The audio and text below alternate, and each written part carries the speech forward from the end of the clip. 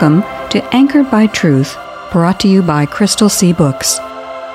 In John 14:6, Jesus said, I am the way, the truth, and the life.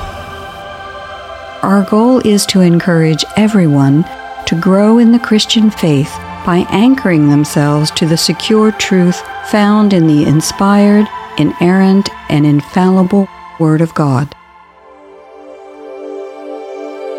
My eyes have seen the defeat of my adversaries. My ears have heard the rout of my wicked foes. The righteous will flourish like a palm tree. They will grow like a cedar of Lebanon. Planted in the house of the Lord, they will flourish in the courts of our God. Psalm 92, verses 11 through 13, New International Version. They marched across the breadth of the earth and surrounded the camp of God's people, the city he loves. But fire came down from heaven and devoured them. And the devil who deceived them was thrown into the lake of burning sulfur, where the beast and the false prophet had been thrown. They will be tormented day and night, forever and ever. Revelation chapter 20, verses 9 and 10, New International Version. Hello, I'm Victoria Kay. Welcome to Anchored by Truth, brought to you by Crystal C. Books. If you've been with us on our last several episodes of Anchored by Truth, you'll know that we're in the midst of a series about objections that are raised against the existence of God. Our specific aim is to see whether those objections are reasonable when you subject them to a logical analysis. Again, with us today is Doug Apple, who is the manager of Wave 94 radio station in Tallahassee, Florida. Doug has been active in Christian broadcasting for more than 25 years and is a faithful and knowledgeable student of the Bible. He has a passion to help Christians mature in their faith, just as Paul commends believers to do in many of his epistles. Before we get into our discussion, Doug, would you like to take a couple of minutes and tell us a little about why you wanted to help Anchored by Truth pursue this series? Well, this series is entitled The Lord of Logic, and sometimes it's really frustrating when people think of Christianity and faith as being not logical. And so anytime we can kind of dive into that subject and show that God is the Lord of logic, I'm all for it. Thank you, Doug. And just for the listeners' benefit, Doug has been with us for the past few episodes, and we expect him to be with us on the next one as well. So far in this series, which we are entitling The Lord of Logic, we have addressed a number of important topics. We started off thinking about thinking. In our first couple of episodes, we pointed out that a lot of statements that sound very profound are actually self-defeating. After we did some thinking about thinking, we then moved on to addressing specific objections that are offered about God's existence. In our last episode, we looked at the objection that there were so many different ideas or versions of God that exist around the world that it's impossible for us to know which, if any of them, is true. Before that, we examined the objection that because we can't perceive God with any of our physical senses, we have no evidence for God's existence. And we also examined the objection that even if God existed, we cannot know anything meaningful about him because God is too different from mankind to be known. In other words, he would be unknowable. And what we've seen in all cases is that these objections are not reasonable in a formal sense. They don't pass muster when they're subjected to a logical evaluation. It makes philosophy the product of particles, ethics the product of electrons, and science the product of slime. That kind of a transformation would be no less miraculous than God's creative activity is. Right. All causes are known by their effects. Just about every concept of God that has ever circulated, even many of the pagan concepts, acknowledges that God is a primary or ultimate cause of everything. We can't see the wind, but we can see the trees move. We can't see whether someone loves us or hates us, but we can know what they feel by how they treat us. So we can know that God, as the ultimate cause, exists because we can perceive his effect, the visible, tangible universe around us. Anyone who would like to hear the detailed discussions of the first 3 objections to God's existence that we've discussed can go to their favorite podcasting app and listen to those episodes whenever they want. Now, to move on, today we want to look at a 4th objection that is often offered by why the God of the Bible cannot exist, and that is that the existence of evil demonstrates that God, even if he doesn't exist, cannot be all-powerful, or, if he is all-powerful, he cannot be all-good. This criticism is built around the idea that an all-good, all-powerful God would never permit evil to exist within his creation. So, if evil does exist, and we all know that it does, then God either can't prevent it, won't prevent it, or isn't there in the first place to prevent it. Yes. So this objection is similar to the first 3 in that it makes many of the same assumptions about the nature of a reality that would make no sense if God did not exist. But, unlike the first 3 objections, this objection adds an additional dimension. It doesn't just challenge God's existence, but also God's character, in saying that because we can't perceive God with our 5 senses, we're basically just debating God's existence, but not any of his attributes. The objection that evil's existence means that God can't exist or be all-powerful and all-good makes a statement about God's character and attributes, even if his existence were somehow demonstrated. Said differently, this objection presumes to pronounce judgment on God. Yikes! That's always a dangerous place to be. It's one thing for a human being to have doubts about God's existence, but it's something entirely different when human beings decide that they possess the ability to pronounce judgment about a being that is incomparably superior to them. I agree. But let's not start there. Let's return to the analytical process that we've used in studying the first 3 objections to God by studying the assumptions that are inescapably tied to the objection itself. So, the first assumption being made is that there's a real difference between good and evil, that it's possible to make a distinction. After all, if, say, the pantheistic view of creation was true, the God is all and all is God, then there'd be no difference between good and evil. Right. Consistent pantheists acknowledge that any perceived differences between good and evil, kindness and cruelty, or right and wrong, are just illusions. If God is everything, then everything that happens within the universe is just another manifestation of an all-pervading unity. So, an action that occurs in one part of the universe cannot possess a different character than any other action. All parts of the whole are just one more expression of the whole. The unavoidable conclusion from everything being part of a sort of one unified giant consciousness is that no meaningful distinctions can be made between actions, events, or consequences. This obliterates the possibility of labeling some events as being genuinely good, while others are genuinely evil. Exactly. But the Christian view that the universe is a creation of an almighty, all-good God immediately establishes an entirely different foundation for the relationship between God and his creation, and between the relationships of the beings within that creation. An all-good creator God possesses the right of sovereignty over that which he created. He made everything, including both the inanimate and animate parts of the universe, including human beings.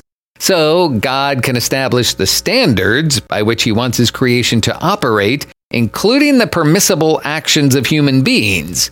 He made us, so he can tell us what we're allowed to do and not allowed to do. Right. The Bible uses the analogy that the potter has the right to shape the clay into whatever vessel the potter chooses.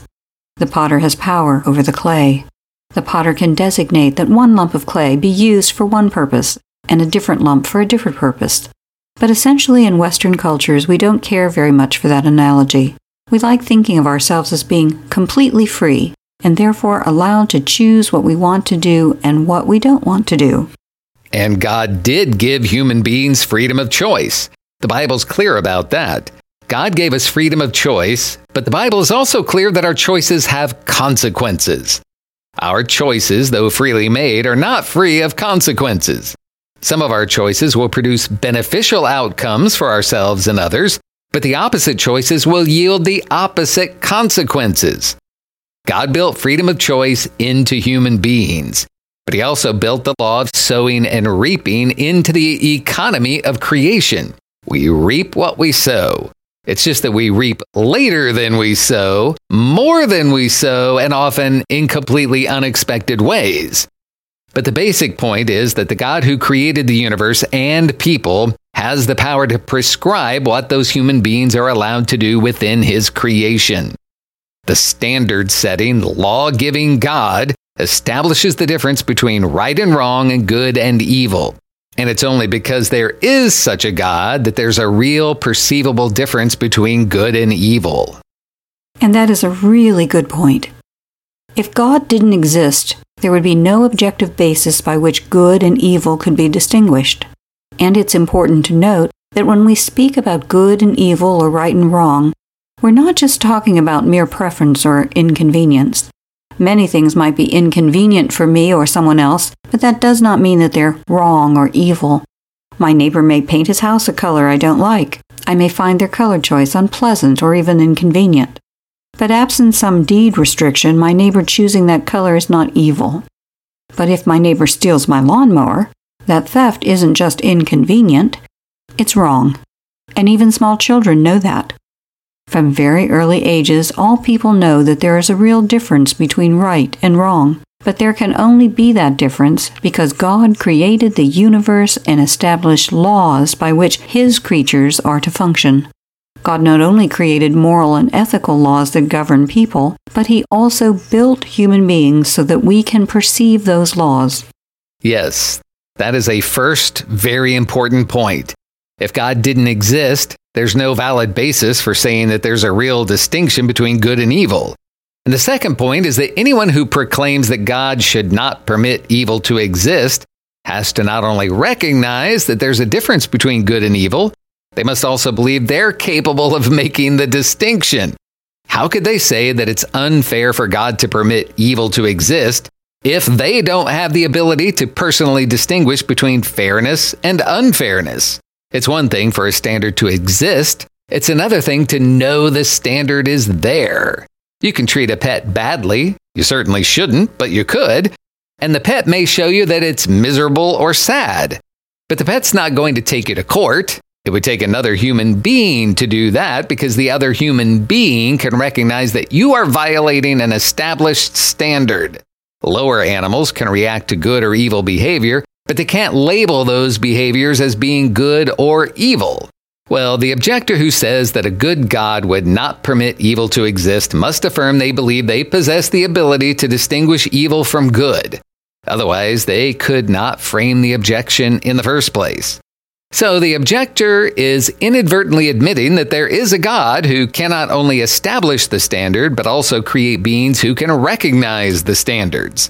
The only alternative to a creator God is for life to have arisen from the collision of inanimate particles. Chaotic collisions do not create ethical or moral standards, nor could random interactions of atoms and molecules build a being with the cognizant ability to comprehend ethics and morality. How can the undirected interaction of hydrogen, carbon, and oxygen make it wrong to steal from your neighbor or mistreat your pet? It can't. So, this reinforces the fact that the objection that the existence of evil disproves the existence of a good God is actually self-defeating. The objector is appealing to a standard that would only be present, or possible, if God exists. God must have ordered his creation in such a way that there is a real difference between good and evil, or the distinction between the two would be meaningless. Furthermore, there is a third observation we can make about this objection. Without a good God, who establishes laws that permit the separation of good and evil, there's no reason to complain that evil exists. Without the ability to perceive the distinction, the objector would have never been able to raise the objection. But, in addition to these points, the fact that the objector is judging God tells us that the objector is fine with making judgments about others. The objector clearly understands that God is a being separate and distinct from them. The objector believes they possess the capacity for evaluating the relative merits of arguments or situations, and the objector feels sufficiently qualified to announce the results of their evaluations to others. So, a third important point is that the objector is willing to subject another being, in this case God, to their judgment. Then the objector would have to agree that it's okay for God to judge them. Bingo. So in pronouncing judgment on God, the objector has agreed that it would be fair for God to pronounce judgment on them. As the old-timers used to say, turnabout is fair play. But this leads the objector into even deeper waters. Judgment implies not only the comparison of one action or circumstance to a standard, but also the existence of obligations. We alluded to this in our last episode. The concept of an obligation goes even beyond the existence of a standard or an awareness of the standard. The concept of an obligation is that we must not only acknowledge the standard, but also comply with it. And obligation, as it turns out, is a very tricky business. There are some obligations that apply to some people, but not to others. But there are some obligations that apply to everyone. For instance, there are obligations that exist within families. And while every family has some obligations, they may vary considerably from family to family. One family may expect everyone to come to dinner in the evening. In other families, that may not be a point of emphasis. But in every family, kids are expected to be obedient to their parents, and parents have an obligation to provide for the health, safety, and well-being of their kids. There are some obligations that apply to people in one community, but not in others. These obligations might apply to the use of property, or the size of signs, or how traffic flowed. But if a different town or community, an entirely different set of obligations might apply. Or there might be no obligations at all for some purposes, like whether commercial businesses can locate in certain places. But there are some kinds of obligations that are universal. Things like prohibitions on murder, theft, or lying. The point is that while the concept of obligations applies to all people everywhere, the specifics of obligations can vary considerably.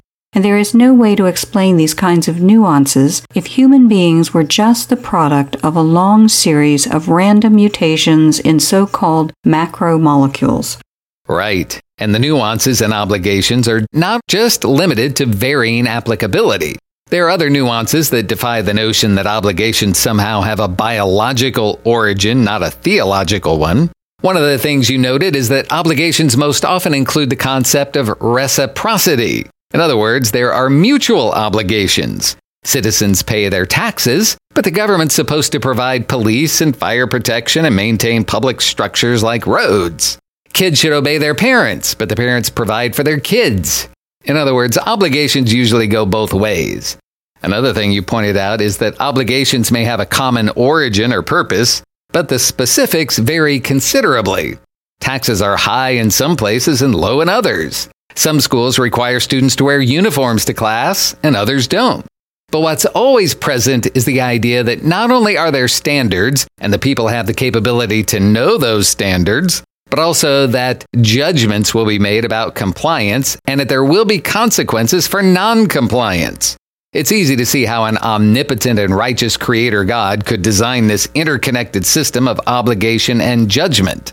But if God didn't exist and create everything, including human beings, it's very, very hard to see how the idea of obligation, judgment, and consequence could have arisen. And that's a really important point. It's important to note that when we are talking about obligations and judgment, we are again often talking about moral or ethical standards, not simply physical consequences. If you jump off a tall building and violate the law of gravity, there will certainly be consequences. But that's not necessarily true if you steal your neighbor's property. It's entirely possible that you might not get caught, but that will never make the theft acceptable. Stealing is wrong regardless of whether there are immediate physical consequences in a person's life. And as you say, in a universe where all life came from the random collision of inanimate particles, it's hard to see how all these intertwined concepts could have been generated by just variations in the collisions. Right. Advocates of evolution sometimes point to a sort of shared herd instinct as the reason human beings have rules that govern their relationships. In essence, the thought is that the behaviors we label judgment and obligation are really just biological reflections of the fact that cooperation among humans made them more formidable in the quest for survival. In other words, the fact that human beings cooperate really is just a way we adapted to be more fit for survival. But of course, there are lots of animals besides human beings that cooperate to survive physically. Fish swarm, birds flock together, ants build elaborate tunnel systems that would be impossible for a single ant. Buffaloes will form a defense circle against attacks by predators. There are lots of other creatures in nature that cooperate to survive, but those behaviors are not what is meant when human beings acknowledge that obligations exist and that a violation of those obligations has moral and ethical consequences. Human beings everywhere are well aware that violating certain standards will result in judgment, and that judgment is over and above any specific physical consequences.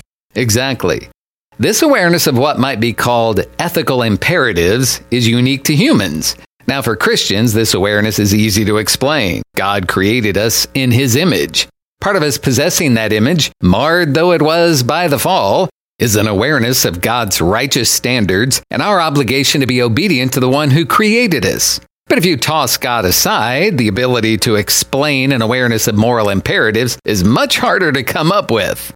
This is particularly true when you consider that the normal evolutionary hypothesis only has the random and chaotic action of inanimate particles to explain for the behavior of every living creature everywhere.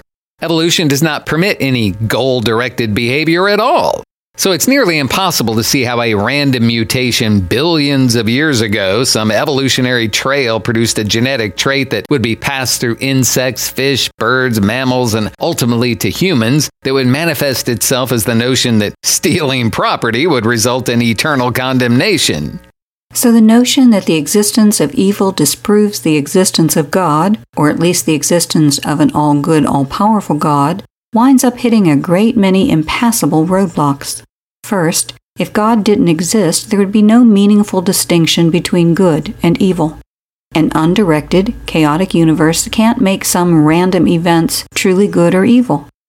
Second, if God had not implanted a moral and ethical consciousness within man as part of making man in His image, men and women would have no ability to distinguish between good and evil.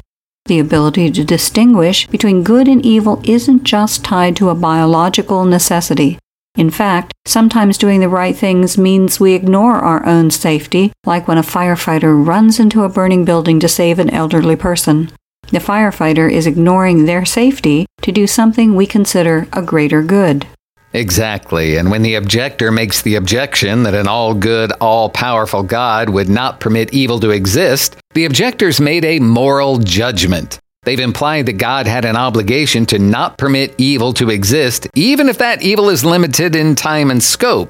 So the objector has acknowledged not just the reality of judgment, but also that judgment is appropriate when evil is present. This is a particularly startling idea. The objector starts by saying that the existence of evil disproves the existence of a God who can judge men, all the while pronouncing their own judgment on that God. What the objector is really saying is that they believe God should have designed creation to operate differently. So, as we started out saying, the objector is elevating their opinion of things over that of God's. And that harkens back to the Garden of Eden, when Satan tempted Eve by telling her that if she ate of the forbidden fruit, she would become like God. Satan tempted Eve to replace her judgment for God's. God had told Adam and Eve they would die if they ate the fruit, but Satan lied and said they wouldn't. Adam and Eve substituted their judgment for God's, and our creation has experienced the consequences of that act ever since. Yes. So as with the first three objections, we find that this objection doesn't withstand rigorous logical scrutiny. The basis for the objection wouldn't even exist if God didn't exist, but the objection is directed toward the existence of God. This objection is self-defeating. Furthermore, the objection again points to the exquisite distinctions between man and all other forms of God's creatures. Man possesses attributes that could only be present if man was created in the image of God and had been communicated those attributes by God. So let's finish by pointing out that human beings everywhere have a built-in consciousness of God. We're told that in Romans chapter 1, verses 18 through 22, but not everyone is willing to admit that awareness exists, and they consciously attempt to suppress this knowledge, which they are permitted to do, but they are not permitted to reject it without consequences. The decisions we make about God have eternal consequences. The consequences to accept or reject Jesus as your Savior go on for eternity. And it is so important for people to understand that we only have the opportunity to make those decisions as we go through this life. Well, all this sounds like a great time to go to the Lord in prayer. Since this series has required no small amount of thinking, perhaps it will help us sympathize with our kids who are in school or college. Today, let's listen to a prayer for our friends who are so dear to us, and let's remember always to pray regularly for our friends and family, because the Bible assures that God hears and responds to the sincere prayers of His faithful children. A prayer for friends. Heavenly Lord and Holy Father, we bless you and exalt you as we bow down before you. We are grateful that we can come into your presence and find a willing and loving Master. You are the one who framed the mountains and carved out the oceans. How much more, then, can you assist your children? Lord, we thank you for the blessings of having friends. We believe that it is you who brings people into our lives, who are a source of joy and fulfillment to us. We pray that you would help us to provide the same blessings to others. We thank you that you have helped us to meet people who help us to go beyond ourselves. Friends whose hearts are loving and generous toward us, and who have steadfast spirits that keep them with us, even during the difficult times. We pray that you would bless our friends with health, strength, and prosperity.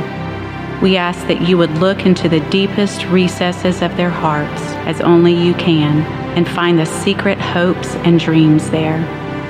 As it conforms to your will, fulfill their desires and bring them more completely into your presence. Seek out those who do not yet embrace your name and your Son, and bring them into communion with you.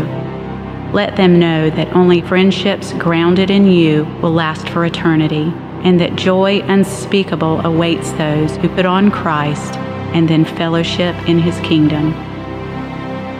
Help us to be sensitive to the dings and dents of life that afflict others, and help us to speak kind and encouraging words, especially when troubles are weighing them down. Help us to take action where such action will relieve pain or provide comfort. But help us also to know the boundaries that we should not cross. As Christ did, let us build relationships among the people we treasure, and help us always to seek the good of others, even when we must set some of our own desires aside. It is your good pleasure to provide good gifts to us all, and it is impossible that we should ever bless others without being blessed by you. Bring harmony and peace to our relationships. Help us for our part to not injure or grieve others. Help us to be peacemakers using the example that your Son gave to us.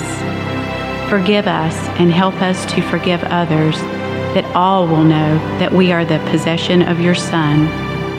In Christ's name we pray and offer praise. Amen.